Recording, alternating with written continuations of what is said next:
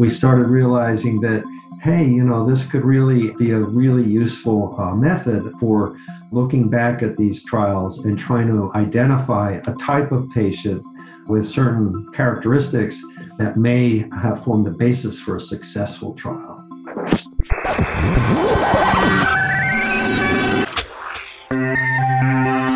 Hello, everyone, and welcome to Connecting ALS. I am your host, Jeremy Holden. In December of last year, research funded by the ALS Association found that NFL players are 4 times more likely to be diagnosed with ALS and die from the disease than people who have never played in the league. This adds to the mounting evidence of a link between playing football and ALS. Now, I don't bring up that paper, which was published in the journal Neurology, to dampen anybody's excitement over the NFL playoffs and the upcoming Super Bowl. Rather, it is to illustrate one of the many ways that researchers continue to learn more about the disease, all in the search to find treatments and a cure. Now, that wasn't the only big news in ALS research as we closed out the year. In December, the Pooled Resource Open Access ALS Clinical Trials, or PROACT database, received the Healey Center International Prize for Innovation in ALS, a $50,000 award. That database is the largest collection of ALS clinical trial data, and it includes de-identified records of 11,000 patients from 23 clinical trials. This data is made available at no cost to researchers around the world to facilitate the search for treatments and a cure. This has, in turn, contributed to at least 70 research publications. And that's just a short snippet of some of the big developments in research in 2021. Joining me this week to discuss the state of ALS research is Dr. Kuldip Dave, Vice President of Research at the ALS Association. Dr. Dave, thanks for being with us this week. Thank you for having me, and Happy New Year to everyone. Yeah, Happy New Year. We're kicking off the year with a focus on those 3 mission pillars at the ALS Association. A couple weeks ago, we had an opportunity to sit down and look at the state of clinical care. And last week, we heard about an update on advocacy and some of the public policy fights that are ahead. And this week, Kuldip, we're looking at ALS research specifically. Talk to us a little bit about the role research has played in making ALS livable and maybe some of the highlights from 2021. Thank you for having me again, Jeremy. Research plays an extremely crucial role in making ALS a livable disease. We can fund treatments and cures for tomorrow so that people can live longer. We can fund, and we do fund, quality of life research so that people with ALS can live the way they want and can interact with the world in the way they want. And we fund prevention research, preventing ALS in the first place, or even preventing or delaying the harms of ALS. And this is how ALS research can directly get to our goal of making it a livable disease by 2030. You asked about some of the highlights, and I can do highlights both internally and externally. Internally, the highlight is due to our strategy, we are on track to fund about 25 different projects in research. And, that's a spending of over $12 million. Wow. And that is really exciting. Yeah. Externally, Jeremy, there were some major successes this year. One of them being Amylyx submitting a new drug application to the FDA for approval of their drug AMX0035. Now, just a reminder for everybody, this is a drug that we funded, the trial that we funded back in 2016. One of the first trials we funded out of our Ice Bucket Fund Challenge funding. And the positive data that came out of that trial has now led to where we are today, which is standing at the cusp of a drug approval. This doesn't happen a lot in our disease and neurological disease. So this is something to celebrate.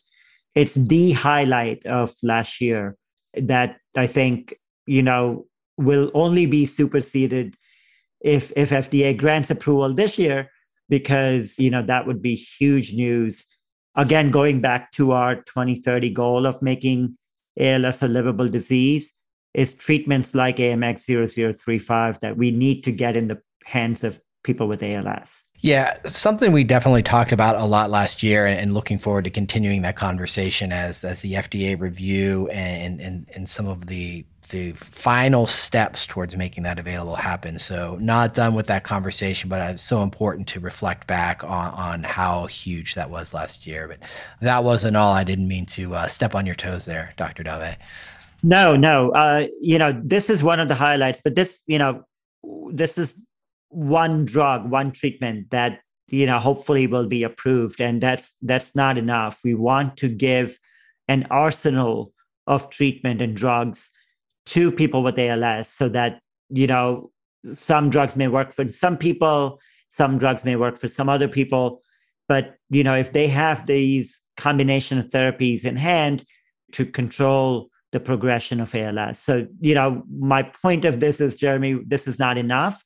While we're happy that our direct funding has led to this drug standing at the cusp of approval, that we will continue to fund more research, more clinical trials, and making access and success of clinical trials a priority. Well, yeah, that's a great look back and a look at kind of where things stand here in January. I mean, as we look ahead to 2022, what are some things on the horizon that excite you, that give you hope, that you anticipate we may be talking about in the months to come? Yeah, and again, here, Jeremy, I'll break it down into sort of an internal and external view.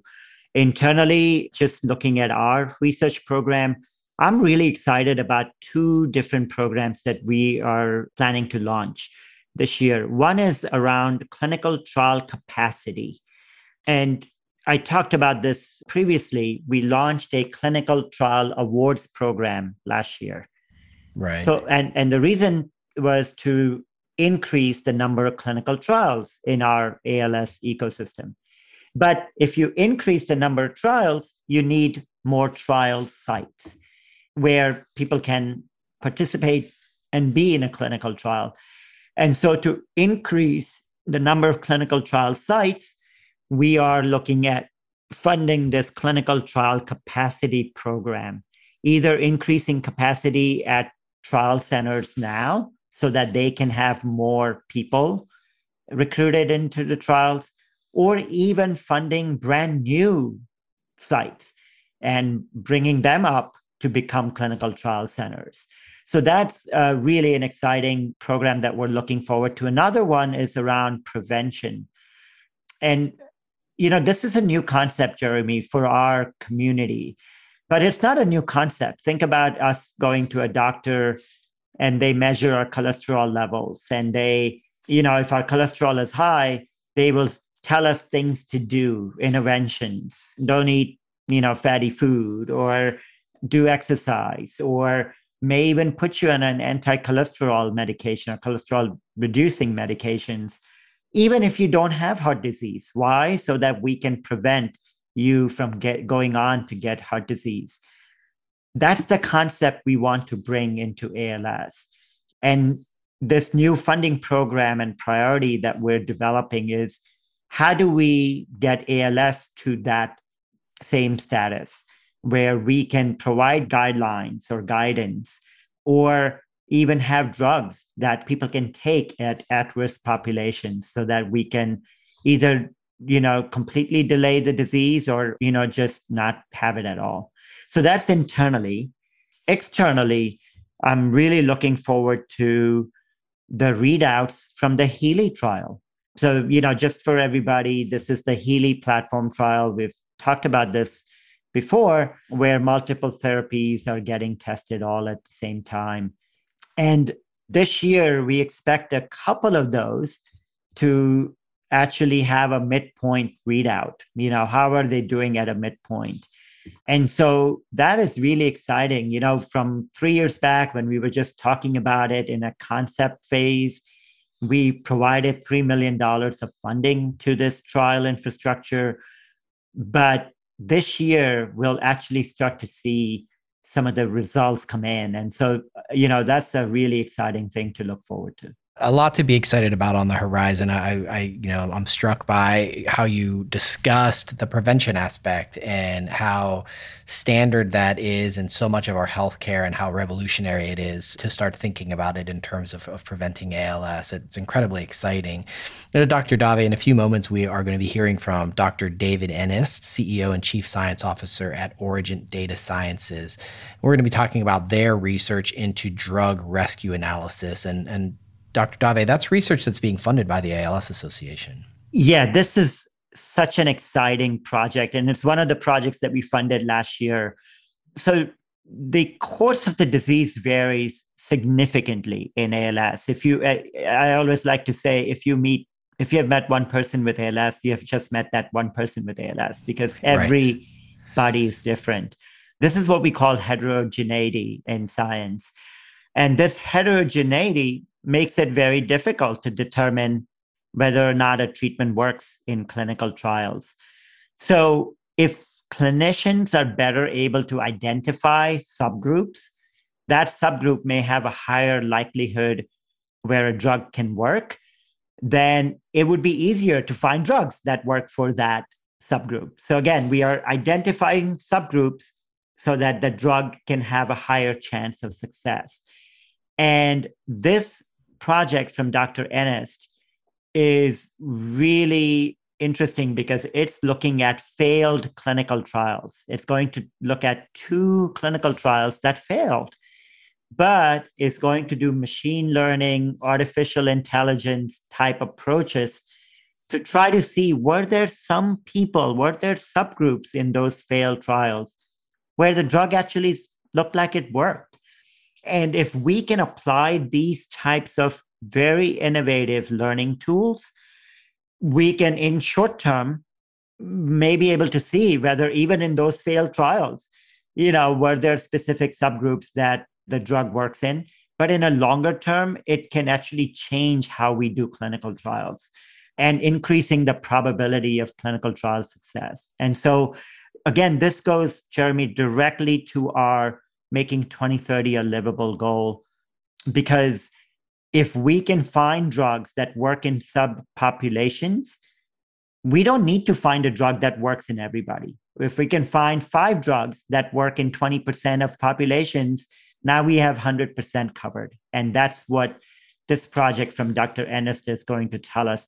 And I'm really excited that he's going to have an opportunity to tell our audience what he's going to do. Well, it sounds, Dr. Dave, like once again, we're kicking off the year with some promise and some things to look forward to. Hopefully, this is not your last time with us here on Connecting ALS, and we can have you back to talk about some of these readouts and some of these new programs that are going to be coming online.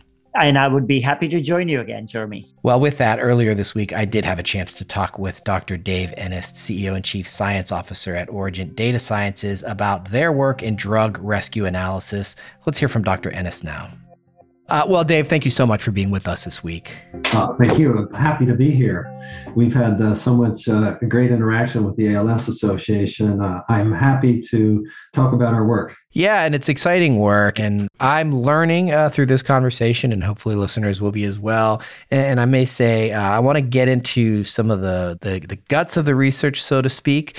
But this is, as far as I can tell, a pretty novel approach to research. And what we're talking about here is drug rescue analysis, something that I think is maybe not part of everybody's day-to-day conversation. So maybe we start with that and talk to us a little bit about what drug rescue analysis is. Yeah, this is really an outgrowth of our subgroup analysis methods.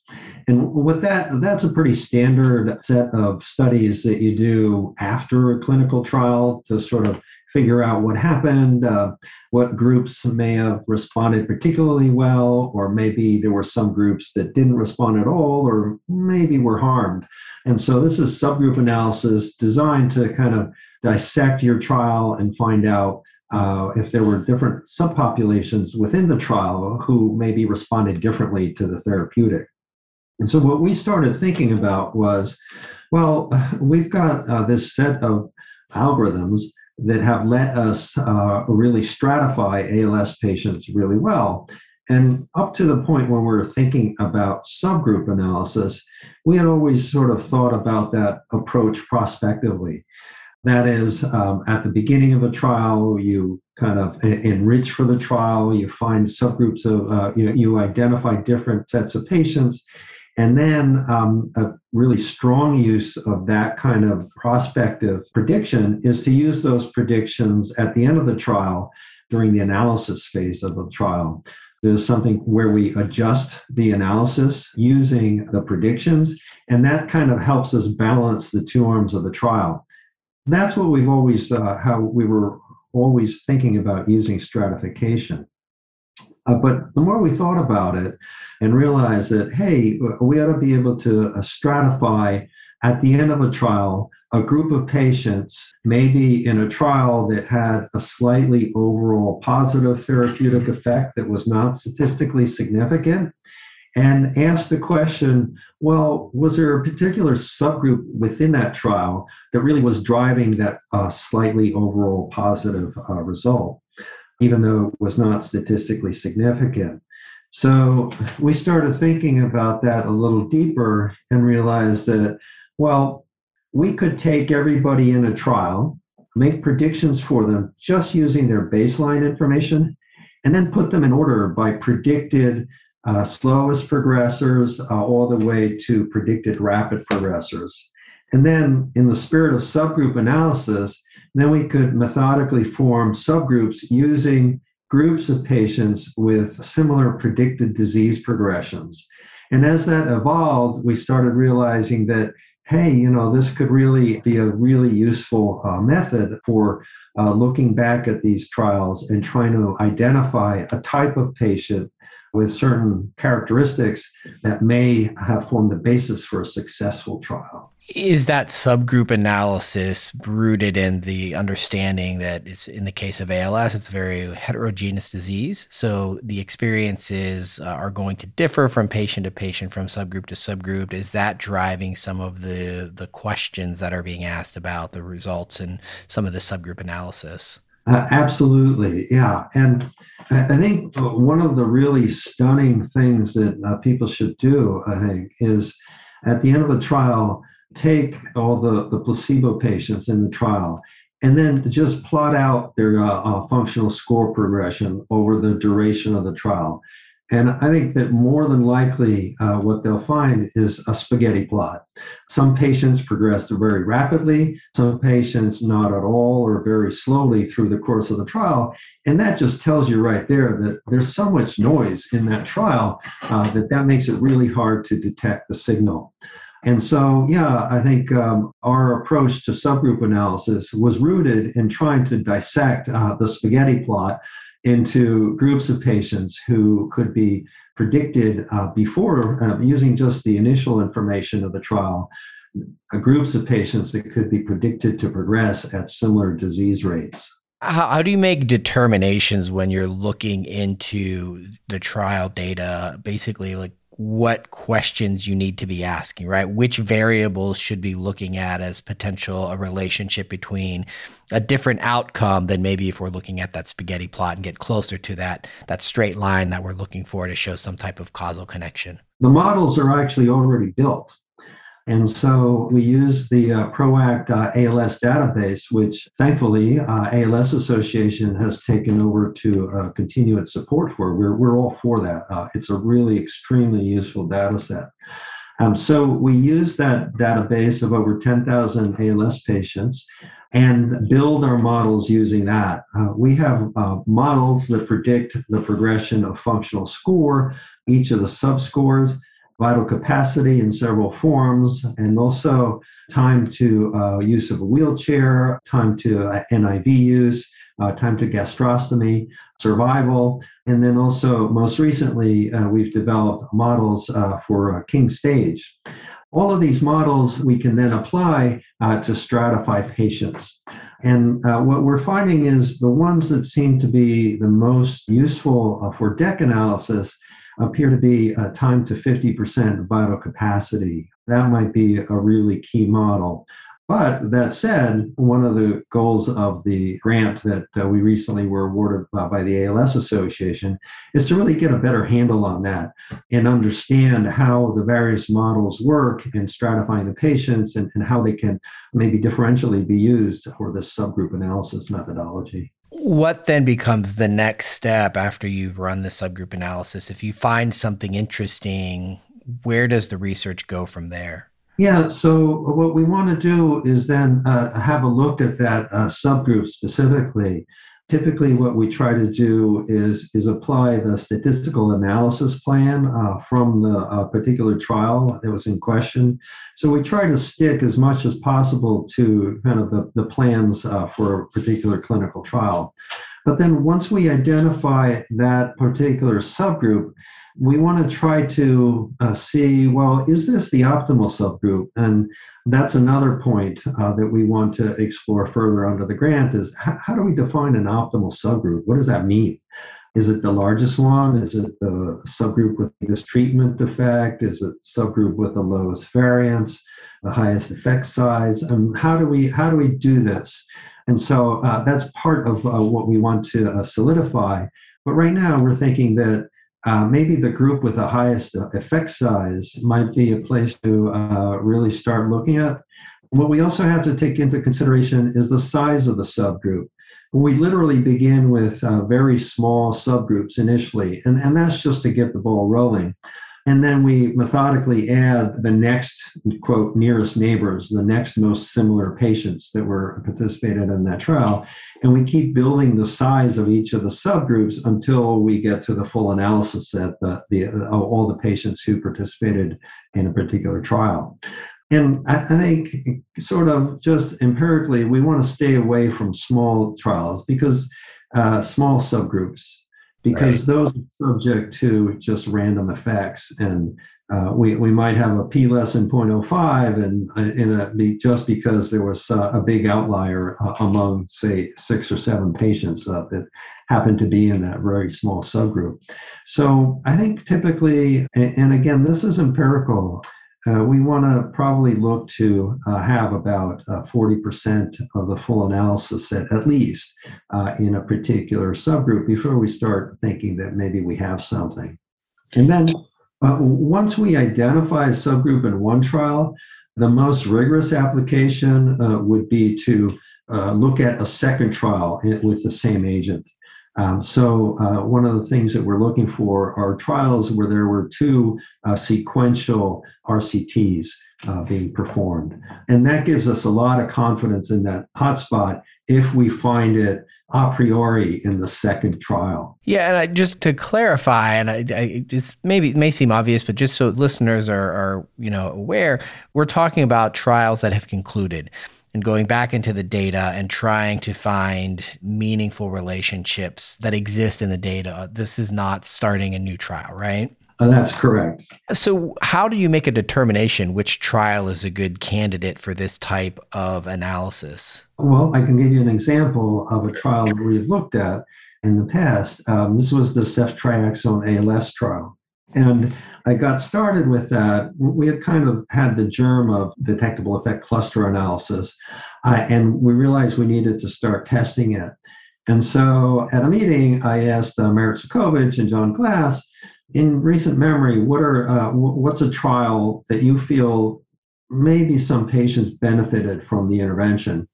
And independently, they both said ceftriaxone. So I said, okay, well, I'll go ahead and get that data set. It's one of the data sets that happened to be available from NIMDS. So it was readily accessible. And when we looked at that, sure enough, it had a slightly overall positive treatment effect that was not statistically significant. But then when we organized the patients according to slowest progressor to most rapid progressor, and then formed the subgroups, we found a hotspot of activity in kind of a group of moderately progressing patients, somewhere around a typical point a month, but pretty tight with that point per month. And when we did perform a statistical test on that, we found a subgroup of patients there who had a p less than 0.05. I think it was about 42% of the full analysis set. And that particular subgroup had been predicted to decline in vital capacity 15 to 25% over the course of a year. And so that was a group of moderately progressing patients that progressed rapidly enough so that we'd be able to show a therapeutic effect, but not so fast that there was so much noise in the subgroup that it would be hard to demonstrate significance. And what was really interesting in that particular analysis was that there was a small zone in the rapidly progressing patients that was trending towards significance, but there was just so much variability among those rapidly progressing patients that it really failed to be less than 0.05. So I think the sort of theory really worked out. That is that amongst kind of a set of patients with a really defined disease progression rate, we could find a treatment effect with significance. Yeah, well, so then if you find that treatment effect amongst a subpopulation, I can't imagine that is then sufficient to move forward with say, an NDA. Is the next step then to run a trial with that particular subpopulation and try to test for robustness of that potential treatment effect? Yeah, that might be one approach. In all honesty, the next step will depend on the sponsor and Sure. the FDA. But the way we really envision it is to be able to take that hotspot and get it as rapidly as possible into a registration trial. And I think it all goes back to, well, how sure are we of that hotspot? Right. And if we have two sequential RCTs before that, where we find the same hotspot in both of the RCTs, then we're getting pretty confident about it. And so we should be able to justify a registration trial at that point. After all, what we're looking at in the RCTs are basically for frequently a failed registration trial. So that if you look at the edaravone studies, for example, they had an initial study that failed to meet its endpoint. They found a subgroup within that trial that they were then able to go directly into a registration trial. So I think that's the model that we would try to follow and basically see if a sponsor and the FDA would agree with that. Like most things, I guess it depends on the robustness of the findings and how strong the case is to be made. Absolutely. I should point out that we envision this method not just for looking at retroactively and rescuing a trial, but also prospectively. We can imagine a trial that has pretty broad inclusion criteria, and the interim analysis is used by performing DEC analysis to find a group of patients that are demonstrating a treatment effect, and then seamlessly to expand that subgroup of patients into a more robust RCT. So I think there are a number of applications for this, and we really see it as revolutionizing the way we think about designing clinical trials, and then also retrospectively analyzing subgroups within more than likely a failed trial. That's a really fascinating approach to research, and really something that we're going to keep our eyes on here on Connecting ALS. Dave, before I let you go, any closing thoughts on drug rescue analysis and where we stand today in the search for treatments and a cure? Yeah, I really think that there are cures out there in trials that we have already tested, but failed to really show significance. And I think this is one way, or this will be a way of finding those gems. And maybe it's going to be for subgroups of patients, or, I think at the end of the day, I'll be prepared to argue that, well, ALS is such a heterogeneous disease that what we have to do is work with the statistics to find homogeneous subgroups of patients in order to test our therapeutics, and that barring any adverse events within other subgroups, we should be able to apply the drugs to the full range of patients. It's just that particular patients at a different stage in the disease form subgroups with a lot of noise, or patients who are progressing slowly just don't have enough of a window above their decline to really be able to demonstrate the effect. So I think that overall, what we'll be able to do is find new drugs from old failed trials. Well, it's a new year and a new hope on the horizon. Dave, thanks so much for your time this week. All right, great. Thank you. A pleasure meeting you, Jeremy. I want to thank our guests this week, Dr. Kuldip Dave and Dr. Dave Ennis. And thanks to you for listening. If you like the show, tell a friend to check us out. You can subscribe to Connecting ALS wherever you listen to podcasts to make sure you never miss an episode. And while you're there, take time to rate and review the show. It is a great way for us to connect with even more people. Our production partner for this series is Citizen Racecar. Post-production by Garrett Tiedemann. Production management by Gabriella Montequin. Supervised by David Hoffman. That is going to do it for this week's episode. We'll connect with you again soon.